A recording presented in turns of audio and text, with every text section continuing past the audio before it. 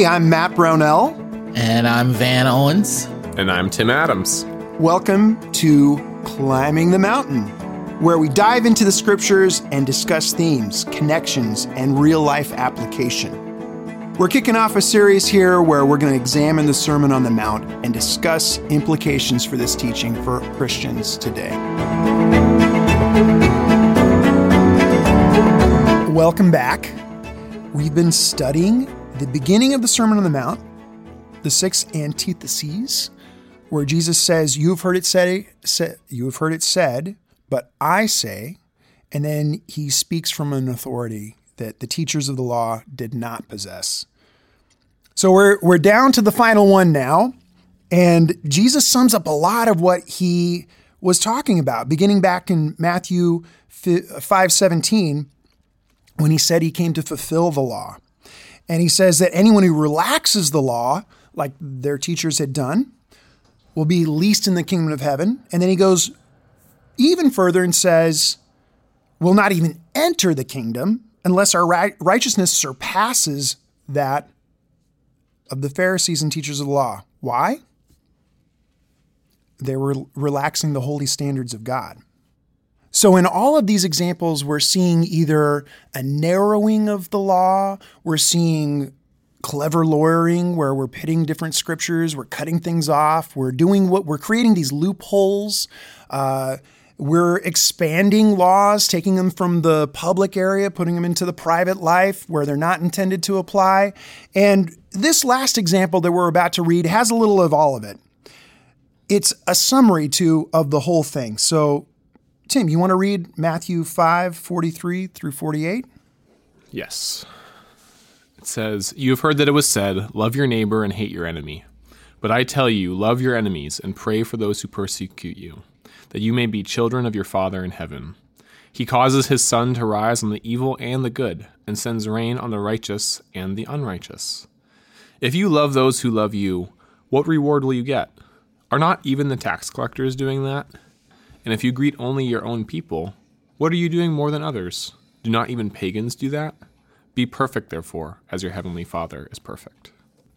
Thanks. So it's my great pleasure to introduce Darryl Owens, who's an elder in our church and a police officer, and I can think of no one better to help us bridge the gap between retaliation, what we were just talking about, and loving your enemy, and all the thorny questions that usually arise when we study these passages. Van, would you like to say a few words about our special guest? Sure. I'm happy that Darryl's here with us. I've known Darryl for 50 some odd years. We're brothers. We grew up together. And I can say, and it's interesting because we talked about this a little bit as we greeted each other while we were having lunch and hanging out before we started doing this, is that, so I believe when Darryl started his career as a police officer, it meant something very different to him then than what it means now.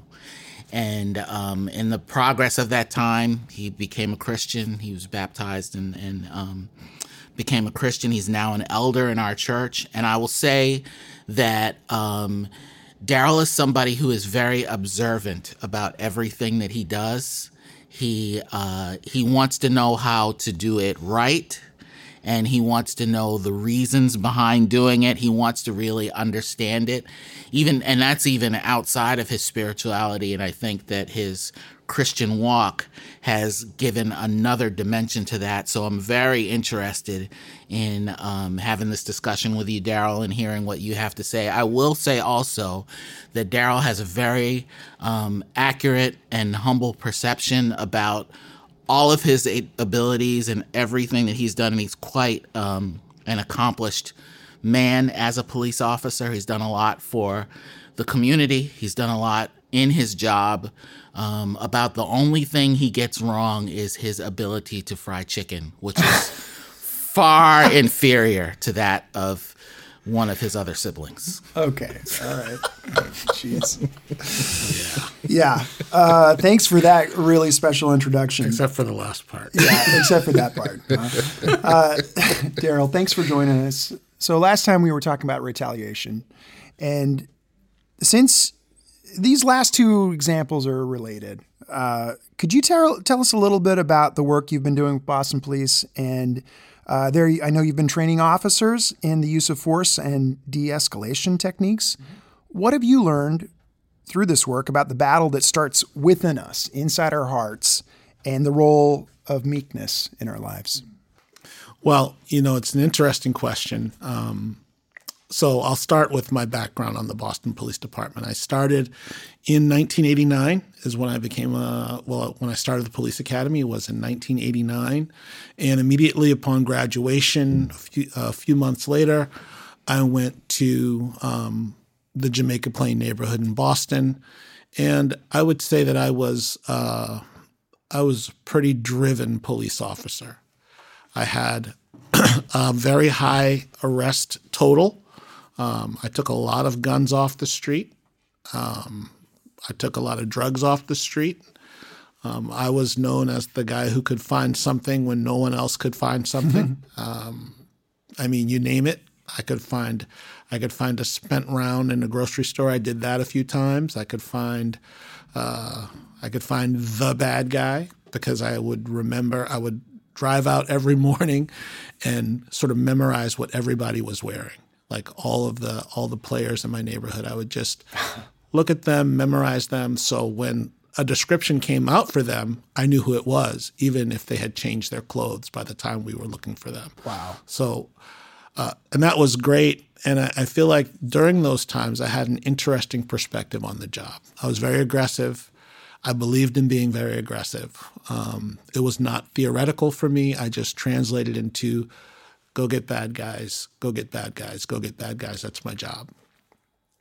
Later on, because of some of my physical abilities, I was asked to go to the police academy to teach self-defense. It's a course called Defensive Tactics. And I feel like that was a very transformative experience for me because I was teaching police officers tactics and techniques that, if placed in the wrong hands, could be very harmful to the public. And being a black man from the inner city in Boston and having family and cousins and friends and neighbors who are still in the inner city of Boston, I felt I was being a custodian for them. So I needed to teach these techniques so that the police officers could be safe. But I needed to teach a responsibility to those techniques. So that my family, friends, neighbors, and people who looked like me in Boston would be safe. So that's what I've done for the city of Boston. That's sort of the launch of me. There's so much more that I could take the whole time to talk about, but that's in the nutshell. And of course, in there, I became a disciple. I became a disciple right before I went to the police academy. So God basically snatched me off the street and put me in a teaching role. And wow. And how did that experience, becoming a Christian, change the way you viewed your job? It was progressive, actually. I remember I had a talk with a now very good, very long-time friend of mine, and we were driving back from a church event. This was very early. She's like, "That's so interesting that you're a cop. What are you going to do if you have to kill somebody?" And I was like, well, I hope never to be there. That's first. And I hope to do everything I can do to not get there. But the word have to, the phrase have to, is one I'll have to consider before I answer the question. And hopefully I'll answer the question in the moment and not in this car, in this conversation. That was my answer. But how it's really changed, it's really evolved over time.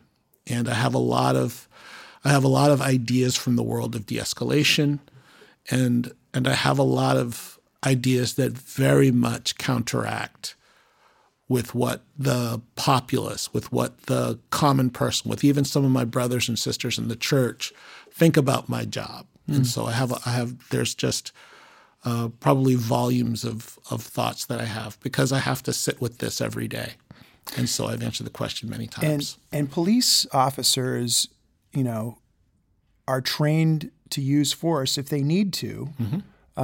How do you deal with, last time we were talking about retaliation and how it's such a visceral reaction. Someone hurts you, you want to get back at them. How do you deal with, because we're all human, we all face those feelings, but now suddenly you're in a position where you've got a gun, you've been trained to use a gun, you've been trained to fight, and you've got people that you probably see the worst in humanity, a lot more than the rest of us, because you're sent to places where that's happening. How do you deal with those kind of feelings that are so, everyone has them? That's a great question. I can answer it as Darryl Owens. Okay. Not as a representative of the amazing Boston Church of Christ as an elder, and not as a representative of the Boston Police Department, for whom I've worked for 33 years. I can answer it for me.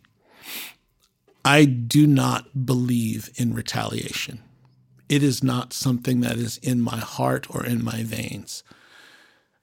It doesn't mean I don't feel the need to retaliate sometimes. And if I do, I get open about that. I talk to my brother when I feel retaliatory, or I talk to another one of the valued brothers in my life, like a guy like Jim Moe. I talk to him when I feel retaliatory. But it's something that I don't do. And I have a real life example. Back after the killing of George Floyd, there was a lot of protests in the city of Boston. And I remember it very clearly that, a lot of us were just out in the streets of Boston, standing around. And when the protest was approaching us, we would put on our helmets and our face shields and get these long 36-inch batons. I know it sounds really bad to me be saying, hey, this is your elder going out there with a 36-inch baton. But so we'd be out there. And I can remember very clearly one day, this young woman came up to me, and she was in my face, and she was yelling at me, and she was calling me all kinds of terrible names. But the one that registered the most, that hurt the most, was when she called me a racist. She was suggesting that I'm an anti-Black racist. And then she coughed up just enough saliva in her mouth and spat it right on my face shield. It was disgusting. And in that moment, I stepped back off the line and went to clean my face shield so I could see better. And I did nothing to her. And if it happened again today, I would do nothing to her. I mean, there's no need to retaliate that kind of hate for hate. I recognized in that moment she is in a lot of sin. And I could be in a lot of sin if I overreacted and used this 36-inch piece of wood in the wrong way. My job, the reason I was out there, was to protect her, my colleagues, and to protect property. And I did that. And I just went back and I cleaned my face shield. I was grossed out for sure, but I cleaned my face shield, and then I went out and got back on the line. Wow. That is a great example. That's thank you for sharing that. I have a counterexample. You do? Yeah. Okay. Once when we were very little, okay, Van and I were on a Ferris wheel. And, sometimes you're in front of the car next to you, the front of the car adjacent to you, and sometimes you're behind them.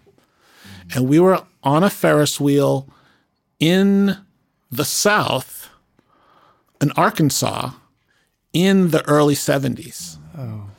And there were two white kids on the car adjacent to us. And sometimes they'd be behind us, sometimes they'd be in front of us.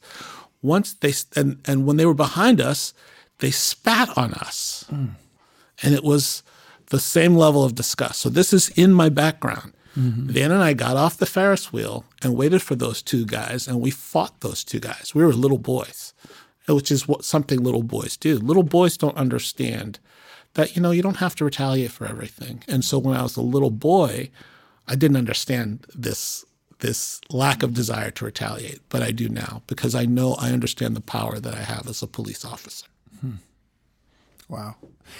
You've You've also worked with the town of Ferguson.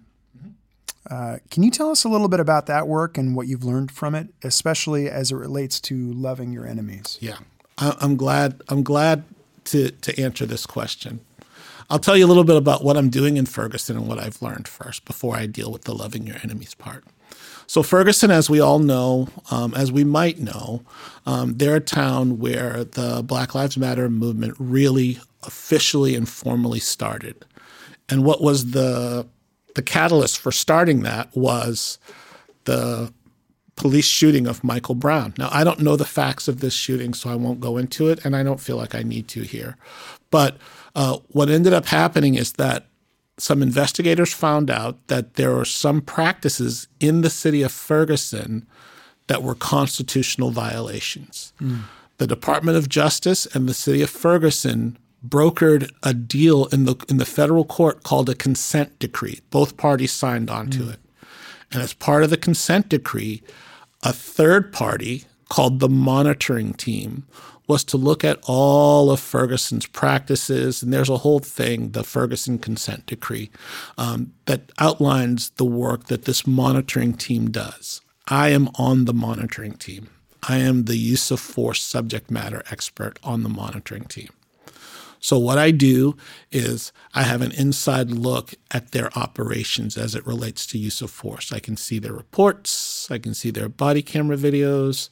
I can see their use of force interactions. I'm privy to their rules and their training around this area. And I get to make findings and make suggestions. And it's been very difficult work. It's been interesting. It's very stimulating mentally for me at this point in my career. But it's also been very interesting because I'm seeing this dynamic played out of how do police who are very different from the community that they serve in a highly volatile political environment do their job with a degree of professionalism, conviction about the sanctity of human life, and ideals that relate to the area of diversity. So I get to see that firsthand. How does it relate to the idea of love for enemies? It does not at all. Because when I always tell the recruits that I train here in Boston, you are a person, a man and woman of the badge. You are not a man or a woman of the gun. And by that, I mean your job is to honor the city that hired you and to protect the people who are in the city. Your job is not to go out and to use this power, this strange tool that we've given you that is designed to hurt people. Your job is not that. And I think they understand that more than any other generation of police ever. So when I say it does not relate to love of enemies, the people that police officers serve are not their enemies. We are not going and working in a hostile state. I love to go back to the neighborhood that I'm from. I love to do that. I love to drive around the streets of the inner city in Boston because I understand it. And I love those people. I do. I love those people. So I want to train the recruits that I'm training to love those people. I tell them, go out there, meet them, try the food. It's awesome. And, sometimes I'll ask, sir, what about this particular food? And I say, this is the restaurant to go get it because I've had it, And I think that this job, the job that I'm on, does not have a relationship necessarily with love of enemies because we are not serving enemies. We are serving fellow citizens and protecting them. That's great. What's interesting about that to me is when you read the passage where Jesus says, you've heard it said, love your neighbor, hate your enemy. When he says, but I tell you, love your enemy, that's almost what he's saying. What he's saying is that love negates enmity. That if you love your enemy, then guess what? That's no longer your enemy. Yeah. It's the opposite of what enmity is. Yeah.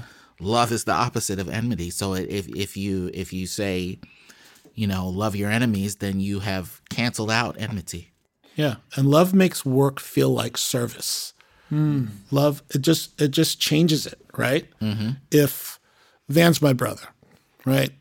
And if Van called me and said, "Hey, Sport," that's what he calls me. "Hey, Sport, can you help me to move a refrigerator from the apartment I used to live in Hyde Park, in Roxbury, to the new house that we have down south somewhere?" And I did that. First of all, I have to say, my back is hurting. I'm 57 years old, so I said, my back is hurting, my legs are hurting. Let's call some young people like Tim. That's very Tim, fictional. This like would never Tim over here to help us. But if I did it, it would feel like service to my brother. So that's what I tell. That's what I teach recruits. These people are great. Love the people. Yeah. And they're beginning to do it. This is so much in line with what we've been covering, with how our hearts should be open to other people, how we should be having our aim be toward Jesus and, imitating him and loving other people, deciding I've loved them. Yeah. And acting on that. Yeah. This is really great. I wonder if we have time to start looking at the lie here that Jesus is addressing. Let's spend a little bit of time here. So the teachers of the law were evidently telling people, what you just read there, Van, that it's fine to hate your enemies. That's not what the Bible teaches, though, is it? I mean, I don't know. Some people point to the imprecatory Psalms, the ones where smite my enemies, the ones where they call on God to judge the people's enemies as an example of hating your enemies. But that's not what Jesus is saying here. That's not the way to interpret those Psalms. What's the danger in telling people you can love your neighbors and hate your enemies? This lie. Yeah, I mean, the main thought that I have from this is the lie is that we are not like Jesus. And in John 12, Jesus says, "The hour has come for the Son of Man to be glorified. Very truly I tell you, unless a kernel of wheat falls to the ground and dies, it remains only a single seed. But if it dies, it produces many seeds. Anyone who loves their life will lose it, while anyone who hates their life in this world will keep it for eternal life. Whoever serves me must follow me, and where I am, my servant also will be." And Jesus clearly set an example for loving our enemies, right? When we were all his enemies, he died for us. When he's getting spat on and his clothes are being gambled for, he's saying, forgive them for they don't know what they're doing. And he calls us to follow in his footsteps. And so if we say, I can hate my enemy, we're saying, Jesus did it, but I don't need to. And I think Jesus makes the point that I'm living this way, and I call you to do the same. I call you to imitate my example. He's come to fulfill the law, and he certainly did. Do you want to say something? Yeah, I've thought a lot about this as well. And when people are trying to get you to hate somebody else, when people are insisting that you hate somebody else, there's always something in it for them. And typically it's power. It's relational power, it's financial power, it's social power, that when people present another group as something to be feared, they're not looking, they're looking for something for self. It's a very secular idea. It's very human, of course, because we're tribal, right? And the tribe gets stronger. People have this impression of tribes that they get stronger when their walls are stronger, when they have more fear, when all the arrows are pointed outward. So I think that the Pharisees here in this passage were being human beings and, of course, unchristlike. And they wanted the Jews to hate the occupying force because where would they turn? To the temple. Where would they turn? They would turn inward, and they would point all the arrows outward. And it might get the Pharisees to be cast in a more positive light if they had a common enemy. Oh, that's interesting. I hadn't thought about that. But you're right. What you were just saying reminded me, my background in architecture and planning, it made me think of China a little bit and the Wutong housing. So their whole country is a wall. It's got the Great Wall, but then you go down at scale and you get down to the, Forbidden City, right? That's walled off. Everything's walled off. You got cities that are walled off. The whole country's walled off. And then you get down to the household and that's set up like a courtyard with the walls on the outside and you had different entrances. So everything is like to keep out, to protect. And you're right. There is I think a long history of you can other someone and then you're stronger. Mm-hmm.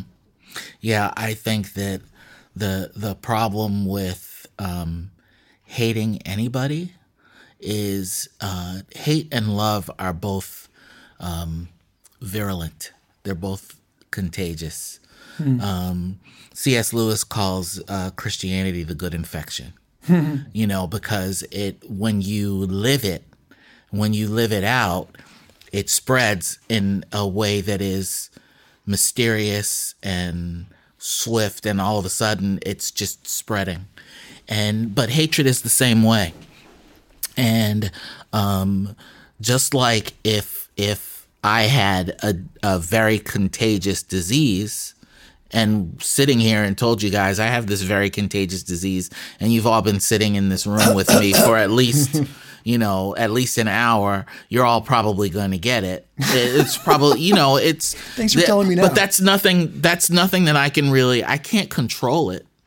I can't come into the room and say, I really hate Matt Brownell and I want to give him this disease that I have. Here, let's swap. Because I could do that, but then I might give it to Brian Fisher and Little Levi too. I love those guys because you can't control it. It's virulent. It's something that, and I agree with what you were saying, Darryl. It's something that when somebody wants you to hate somebody, there's something in it for them, and there is something behind it. When you hate somebody, there's always something behind it, but when you release it, there's no way to control it. Yeah. The same is true for love. When you love somebody, you don't want to contain that anyway. You can't contain it or it's not love. And as soon as you let it out, it's not like you have a limited supply of it. It keeps coming out and it just spreads. Yeah. I like what you were saying too earlier about the about love. And then once you love someone, they're not your enemy anymore. When I was thinking about this, I thought about the Good Samaritan parable because it feels like when you look at this statement that they were teaching, you can love your neighbor but hate your enemy. Well, the most natural question is to say, well, who's my neighbor? Who do I get to love? And it makes the law this real squishy thing, right? Where I can choose, well, that guy treated me like dirt. Nah, he's my enemy now. Right. And I can treat him like dirt too. And it just is the opposite. And Jesus totally upends all of that with the Good Samaritan, who for the guy who wanted to justify himself. Who's my neighbor? It's the one who showed mercy. Wow. I can't believe how we've been talking. This is such an interesting topic. Let's have some more episodes on this one. Thank you guys. Great. That's good. Thanks.